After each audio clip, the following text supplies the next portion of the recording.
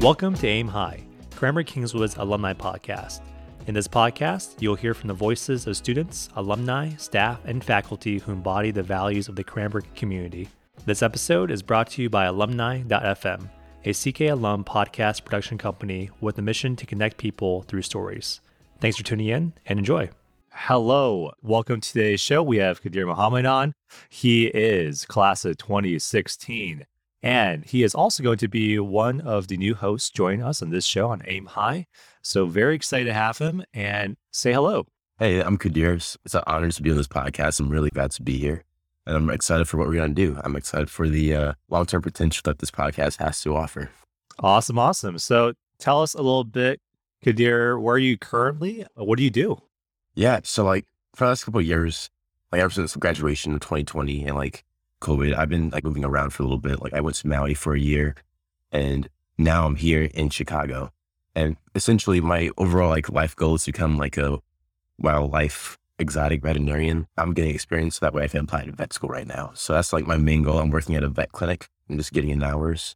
And then in my free time, I do photography, this podcast, and just networking with people and just so I can meet people. I'm a huge people person. And I like meeting new and interesting people every day. So I do what I can. All right. So exotic veterinarian, what does that mean? So that's essentially a doctor that takes care of animals. And there are many different kinds of veterinarians. You can do anything like equine, avian. You can specialize too in cardiology, emergency room, surgery. My dream is to multiple paths I can take. I see myself taking. I can go the wildlife and exotic route. I always want to work in zoos. I feel that would be a lot. I haven't done it yet, so I don't know what it fully entails, but in my mind, I picture it being a lot of fun. Or I could do a wildlife in such sanctuaries, because when I was in Maui for that year, it was a primate sanctuary. So I figured I would be working with monkeys, and I would like to work with monkeys long term, or really just any kind of animal. I just want to work on anything and everything. I want to be able to do everything. In terms of specializing, probably surgery or maybe emergency room. That's interesting too, if not wildlife. So what inspired you to go down this path? That's actually a great question. So, when you're younger, your parents ask you, what do you want to be when you grow up? I took that a little bit seriously. I made a list when I was 5 or 6 of all the things I wanted to do. And one of those things was become an inventor. So build toys and stuff like that. So I guess an engineer, design, be a movie actor, because I feel that'd be a lot of fun. And veterinarian was on the list too. And as I grew up, I eliminated things from the list slowly but surely. I'm you know what? I could be an actor. That's not in the cards for me. Or engineering, it's a lot of math and science, a lot of work, and I don't want to have to necessarily do that kind of work. I want to do a different kind of work. And as I grew up, I found out that I was really passionate about animals. And I just watched a lot of National Geographic growing up, and I'm this is really interesting. I just really sparked my interest. I had different books about different animals. Now I read those books continuously 5, 10 times. And man, these horses are so cool. Man, I can't believe evolution happened and we don't have a saber-toothed tiger anymore. And also I want to get into conservation because I know species of animals are slowly dying. I'm hoping that I can just play my part and help them out. So when your teacher asked you that, what do you want to be when you grow up? You didn't go to typical firefighter or astronaut. Yeah, I just know I wanted to work with animals in some way, shape, or form. Yeah. All right. So you said there's some sort of preference for monkeys, right? Why is that? Well, when I went to Maui, it was a year-long internship where I was a caregiver to different kinds of monkeys. There were capuchin, spider monkeys, marmosets, and tamarins. And these are all New World monkeys. And the spider monkeys, they're actually they're big boys. They're pretty big. And same with the capuchins. They're just really strong, but they're gentle. And while I was working with them, I felt a really huge connection to nature and these animals. I was able to look at an animal and they're I don't know what it is, but my intuition told me that's what's wrong with the monkey. And we would figure out what it was. The monkey was just not feeling too well, or had upset stomach, someone would throw up. And I'm okay, yeah, it's definitely not right. Ever since working with those specific monkeys, I even have favorites. I know I shouldn't have favorites, but it's hard not to. To care them all equally. I will give them all the kind of care. But it's certain behaviors that I that made them my favorites. Macaco and I, he's my homeboy. And then same with Simon was the best. Because there are overall 36 monkeys at this sanctuary.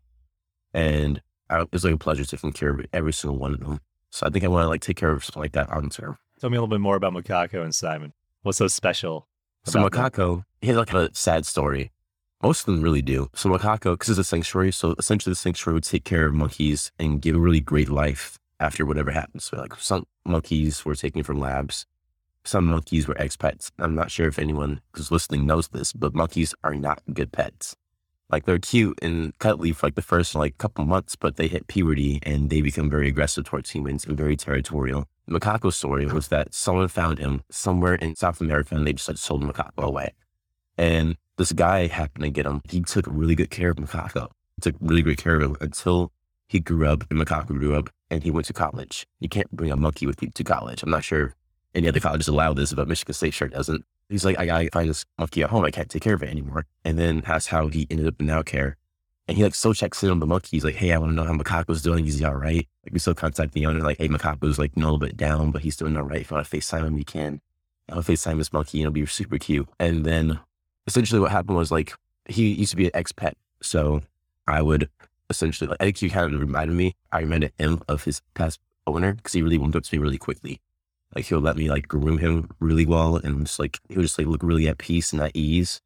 And just like the connection that we had was just a little bit like stronger than the other monkeys. Mainly because he relied on me so much.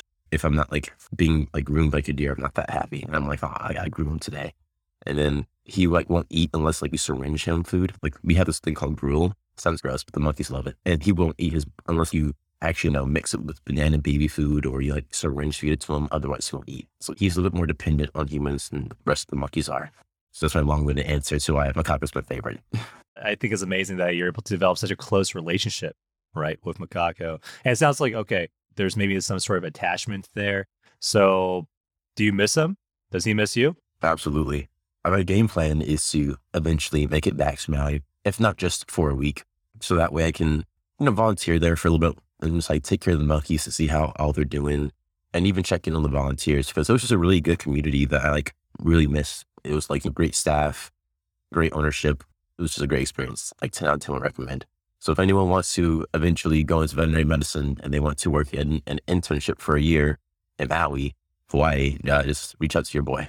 Yes, definitely. All right. So I know right now you're in Chicago. So what are you doing in Chicago? So Chicago is like the next stop in like my journey in life. Chicago, what I'm doing right here is I am working as a veterinary technician and reception at a vet clinic. It's like a pretty big vet clinic. It's called VCA. And I'm just getting experience. I need to like be able to feel comfortable giving injections, taking blood, restraining animals. That's a big one. And giving like that one-on-one time with the actual owner of the pet so that I can know how to take history and know which questions to ask them and know like how to build the bigger picture from what they're telling us.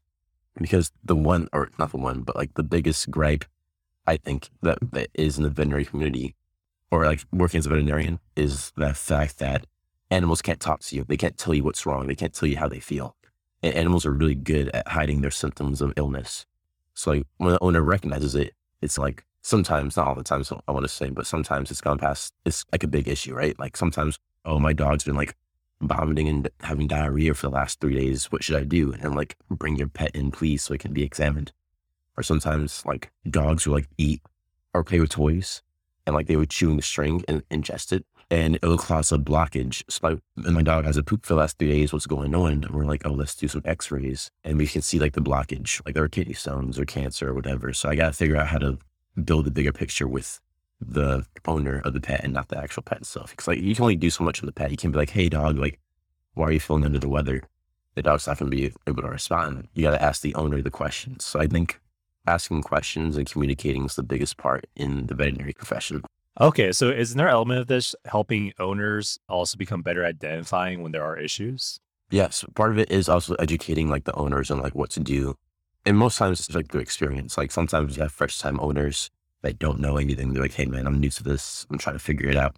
And I think if that's the case, like people are very like willing to take that time to help them like understand things because you're new. So you haven't gone through this before. And then you have my experienced owners that either do a good or bad job. If you've had a dog like for generations, I kind of would have a higher expectation for you to know what to do with your pet because you've had pets before. It's just a matter of experience. At the end of the day, like we take our time to educate the clients on what's going on, which is another big part because we can't take care of the pet from illness to like recovery.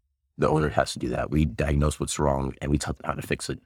Whether or not the owner does it is on them. We recommend a bunch of treatments for your pets. Like we can say, oh, this pet's going to need this. And due to whatever reason, whether the owner doesn't want to do it or they can't afford it, which is most commonly things can be pricey for your pet. Like now that I'm working in as a receptionist, I see all the prices for everything. And I'm like, wow, like owning a pet can be expensive. And if you don't have pet insurance, it can be very expensive, like surgeries, like spays, dentals. If a dog or cat has a blockage, that's going to be pretty expensive. Even emergency room trips to the veterinarian is expensive. So like sometimes like, I don't want to do this because I can't afford it. And I'm like, I get it. So I think we try to work around that to see what we can do for the client. So those must be pretty tough conversations. So how do you navigate those? Quite a few tough conversations, to be honest, whether that be about, money or the fact that we have to say like, your cat's not going to make it, needs to put it down or euthanize it. A couple of weeks ago, there was a client and they called me and they're like, hey, can I come in to put a pet down? That's a different situation than telling someone we need to euthanize your pet, because that situation was like, yeah, I know this needs to happen. I'm expecting it. I'm going to be sad, but like I'm going into it knowing it's going to happen. Sometimes there are people that bring in their pets and they don't expect it. They just think you're like coming for a check, or like my cat's feeling down under the weather. And then we do the exam. This cat needs to be put down like right now, not doing well. And then that's when they're kind of like, that's I think in my mind, the harder conversation to have, because you got to tell them like, hey, well, I don't have this conversation because I'm not the veterinarian. The veterinarian tells them, but I talk to them like after the fact when they're checking out. And that's the worst part, is like having them, because we have to like charge them for every service, right? So we have to charge them for euthanasia fees. And we got to charge them if they want like their remains back, or if they don't want their remains back, or if they want to put their remains back in their urn or a special kind of pod. And I had that conversation, and that's a little bit more, it's like, you got to kind of be gentle, be compassionate, empathetic. Like I've had pets before. I haven't had to euthanize my pets yet, but I can only imagine how it would feel. And I think if you go into the experience yourself, you're a little more, you kind of know what to say, but it's different for every person, right? Like some people just want to be left alone and quiet. Some people, unfortunately, you can't like hug anyone because it's COVID. And I'm like, my way of expressing relief is like giving people hugs, stuff like that. And I can't do that. I feel like a little bit handicapped in that sense. I can't do that. So I just kind of take my time and I just listen to them. Sometimes people just want to tell their whole life story. And this one lady, she was saying like how good of a dog she had. Like she was the best dog ever. And she was taking care, like she did a good job taking care of everyone. Like when she went through a tough time, the dog was there to help her out. And when she had to euthanize that pet, it was just a really heartbreaking experience. And she just told me that the dog's whole like life story. And I just listened and I asked questions. That was being present in the moment. I don't like to rush anyone in that process. I'm like, whenever you're ready, I'm ready. Just let me know. And then let them do what they need to do. Like talk and get it off their chest, or stay by themselves, or just want someone to be in the room with them. I'll do whatever they want me to do. Yeah. These types of sensitive conversations, just having empathy and just the willingness to truly listen and try to understand. It's a sad experience. Like you like have a lifelong friend for like, some people, they've had a pet since they were born. Say, for example, there could be a child that had a dog ever since they were like a baby.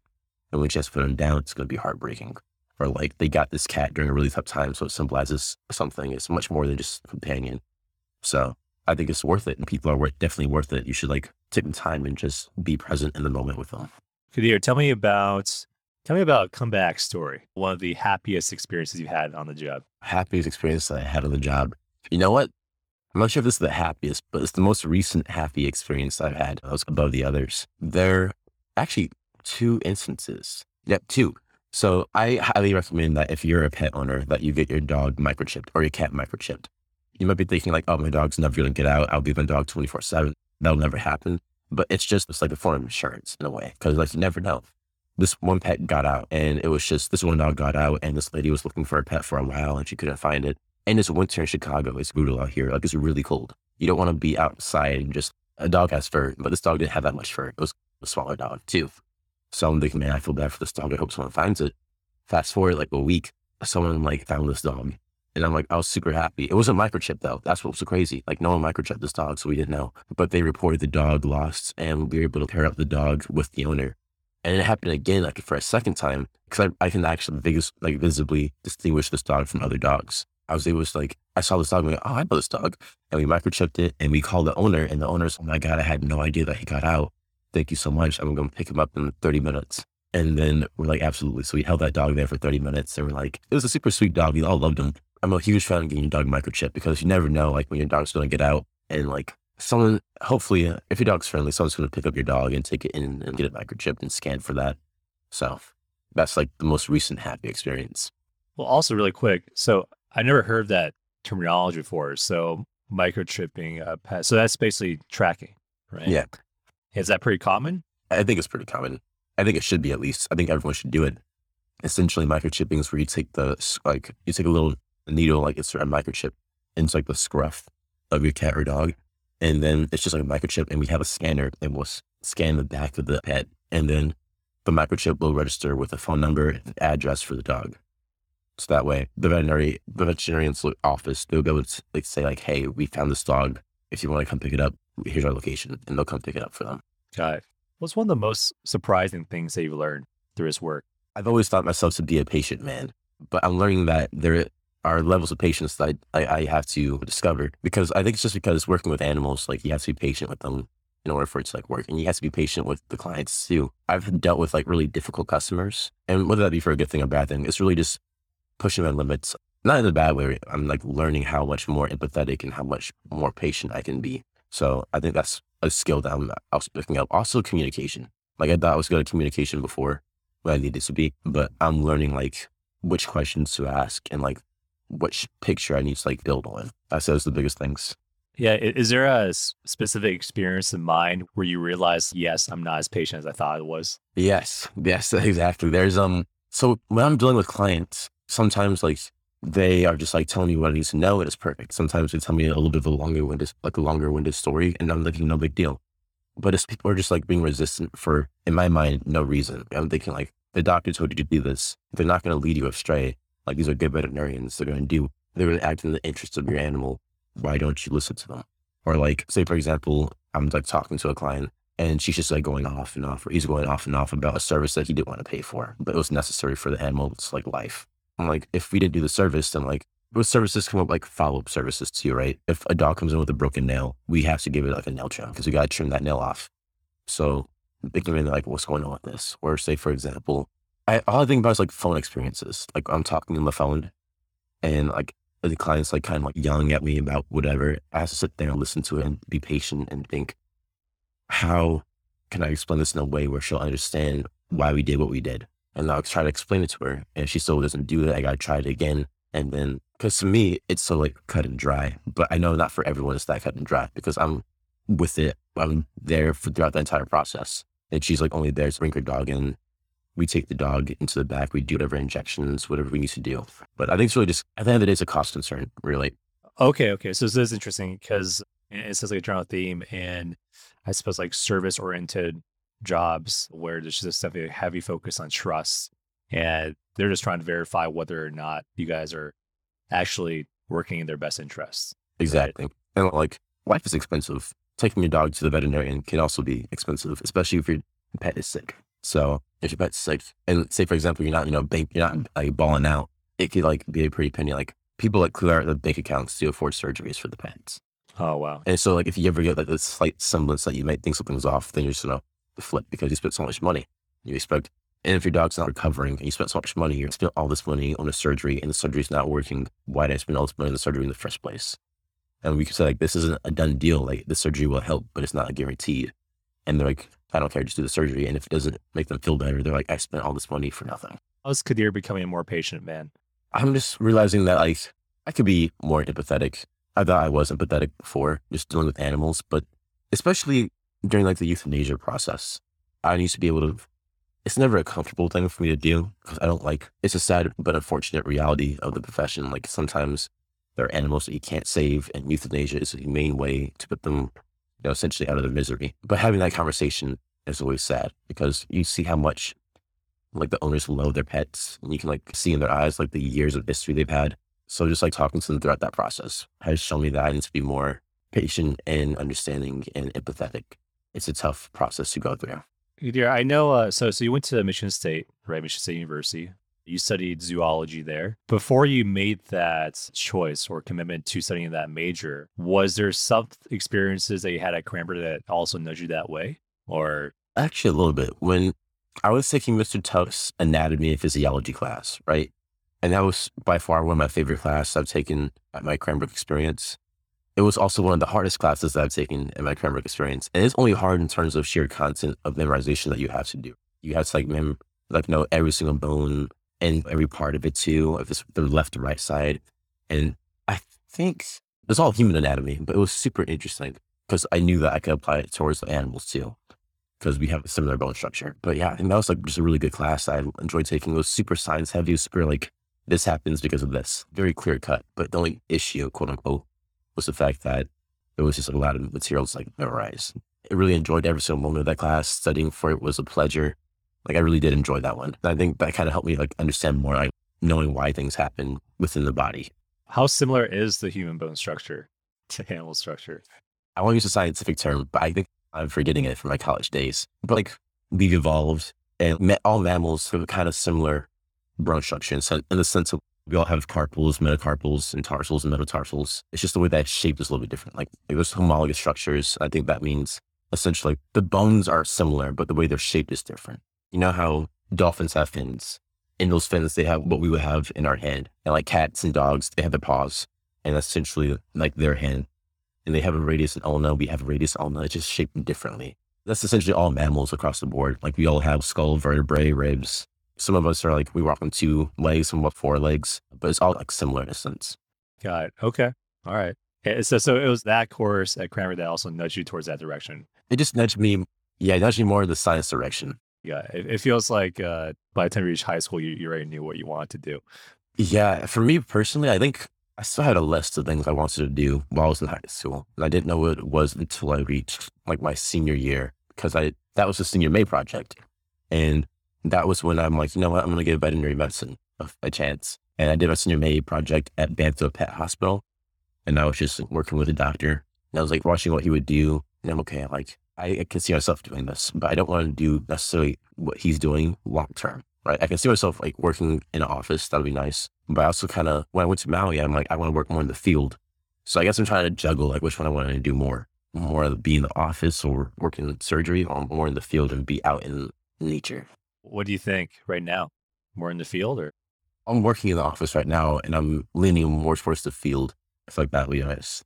So yeah, I think I'm going to just want to be, because I like not randomness, but spontaneity. I like not knowing what's coming up next. And I like being able to figure things out, just like if it's the same thing day in and day out, I'll get bored of that, that's too monotonous for me. Yeah. It sounds from the outside perspective, it sounds more adventurous. And exactly. That's what I'm thinking too. In the field. Yeah. Well, that's awesome. So after working a few more years in Chicago, what's next? What's coming ahead? I'm applying to vet school like right now for this cycle. And if I don't get in, I'll apply again for the next cycle. After that, I don't really know what will happen. Hopefully I get in this cycle. So I'm applying to like Michigan State, University of Illinois. I'm not really sure where else yet. I'm doing more research because some vet schools have different requirements. They require you to take different classes, and some of them require the GRE, some of them don't. I don't want to take the GRE. I just don't have the desire to take it. So I'm going to apply to schools that aren't accepting the GRE or they don't want the GRE. So I know Michigan State and University of Illinois are my 2 right there. Maybe Wisconsin. I would apply to Ohio State, but out of state tuition is very expensive. It's like $60,000 a year. So I don't want to be like $250,000 in debt when I graduate. Yeah, not a big fan of that. Absolutely not. Hopefully we can get some student loans wiped out, but if not, I don't think I would do Ohio State. I did want to spend a little bit of time also touching on your photography project. Or videography, like what's happening there? What's going on?